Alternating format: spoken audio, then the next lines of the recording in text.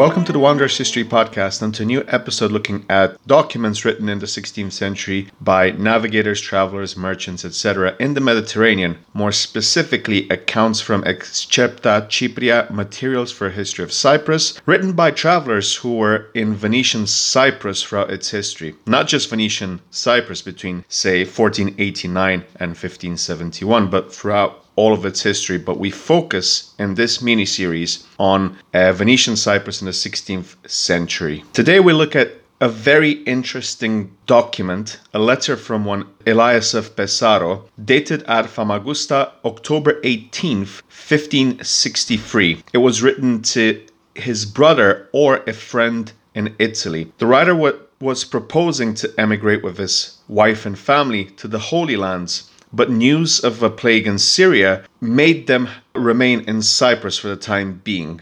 It's a very interesting document filled with information about Famagusta, Nicosia, but most other villages and settlements in Venetian Cyprus, but it also shows a lot of elements relating to the socio-economic, to religious aspects and elements as well. And all in all, it's a fascinating bit of information which was picked up by Cobham and put in his Excerpta Cypria. Before we continue, I'd like to remind you to please hit that subscribe button. It really does help the channel a lot. So thank you for that, and let us continue. Elias begins the letter by saying, quote, Famagusta is situated on the sea shore. Its area is quite flat. It is a fortified town, girt with a double wall, commanded by a fine, large, and solid castle. It is like Pesaro. The government always keeps here 5 empty galleys to watch and guard the sea, as well as 4 captains living in the town, who have 800 Italian mercenaries under their orders. The townsfolk, who are thus exempt from all military service, are very well behaved and clean, careful to protect themselves from contagion, especially from the plague, which is common enough in the neighboring parts of the Levant. Their precautions are very thorough, as in Italy, and no person arriving from an infected or suspected locality can enter the town before he has been detained 40 days in the harbor. The houses are fine and well built, the roads well kept up. The products and merchandise of the country are sold in 2 places arranged as markets. Before the royal palace is a large and very pretty square, and at all the street corners are fountains of running water. The money current here is in all respects that of Venice. A scudo is worth 10 soldi, a sequin 8 livre, a scudo other than Venetian 6 livre and 8 soldi. People say that snow has never fallen here and that there has never been frost. The amount of rain even is very small.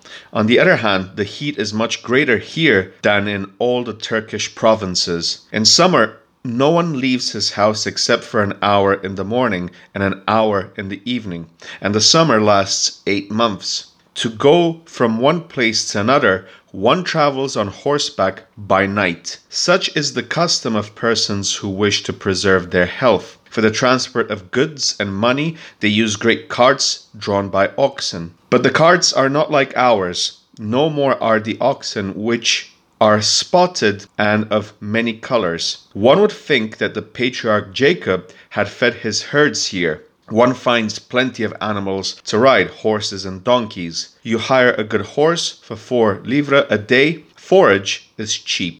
End of quote. Then he goes on to say about what housing was in that part of Cyprus, saying, quote, house rent is about the same as in Italy. I have hired a house composed of 2 large and handsome rooms upstairs, with a kitchen besides a room below which makes a good kind of store for wine, oil, and wood, and a poultry yard, the whole for 10 ducats a year. No one can go fetch water for himself from the fountain, for the Greeks and crew of the galleys would at once break his pitcher, but the water carriers are constantly coming and going and bring a barrel to the house for 2 quattrini, quite enough for one's day drinking and cooking.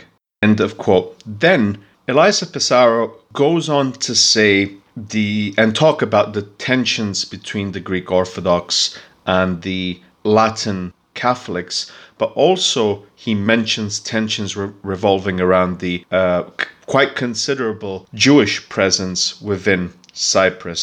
Elias goes on to say, quote, "I propose now to set forth in detail the advantages and inconveniences of this country, such I have seen them with my own eyes. The Christians who live in Cyprus, Candia, Corfu, Zante, or Constantinople are mostly Greeks and are in no wise like Italians. Their intelligence is less developed, their manners are peculiar and differ from those of all of their fellow Christians.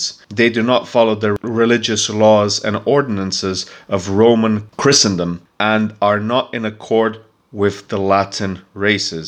They have a patriarch at Constantinople who rules them, and to him they go for guidance. Their churches have no bells, and in many other of their customs they differ from the Italians. For instance, on feast days some shops remain open, some are closed. Some keep the feast, others work. The Greeks eat meat on the other days of the week as well as Sunday. They keep a Lent 3 times a year, abstaining from all animal products, even from fish and eggs.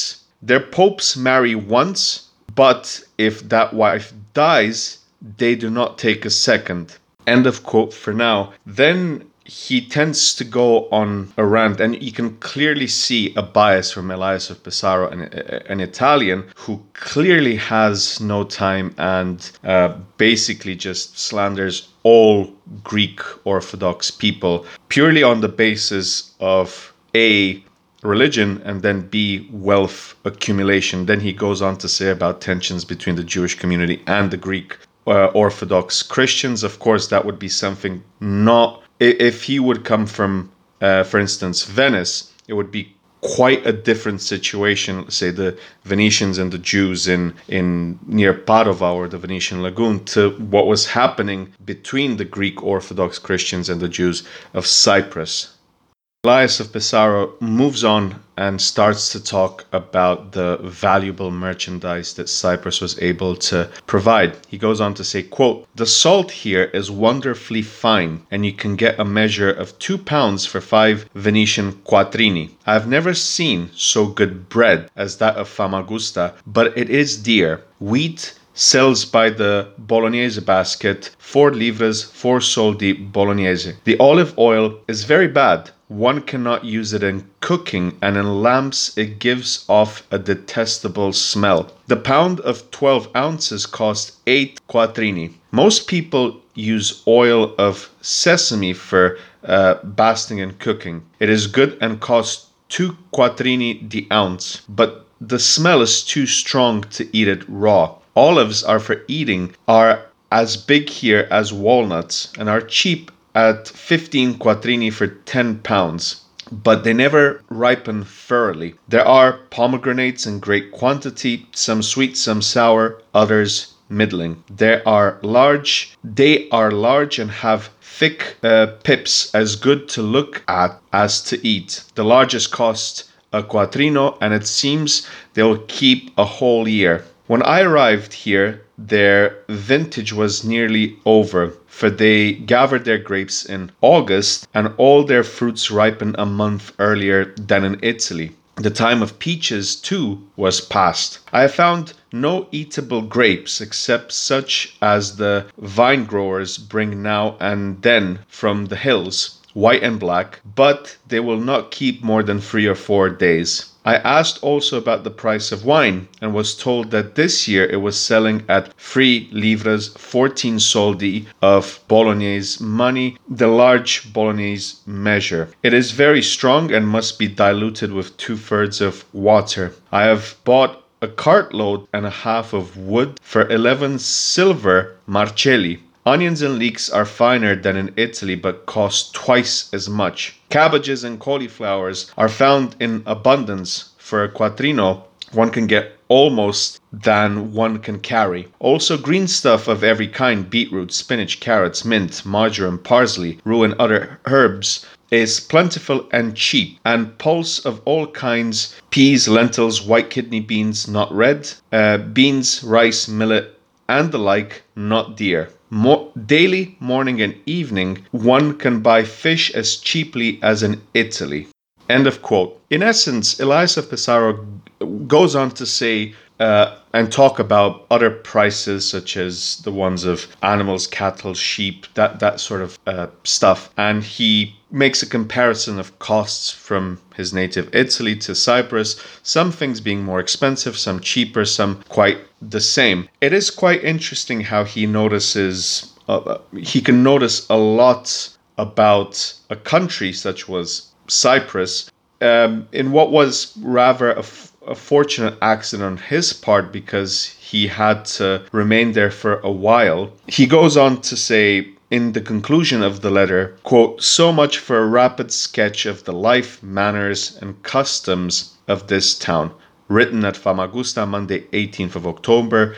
End of quote. It is a guide to living in Famagusta, which at the time would have been a very good area in Cyprus to live in, as we will see contrast in the next episodes and documents, the contrast between Famagusta and Nicosia, but also other parts of the country. It's a very interesting document. It's, I would say, one of my favorites, say top 20 from Excepta Cypria. And it gives a very vivid image tableau of what it would have been like to live in Famagusta in 1563. It was already entering the last, not even 10 years of Venetian rule. Famagusta, of course, more in touch and more connected to the Venetian Republic and terraferma than Nicosia was. We'll talk more about their accounts in the next episode. Thank you for listening to this episode of the Wanderers History Podcast. I hope you enjoyed it. Please leave a like if you enjoyed the episode. Subscribe to the channel if you haven't done so already. And until the next time, all the best.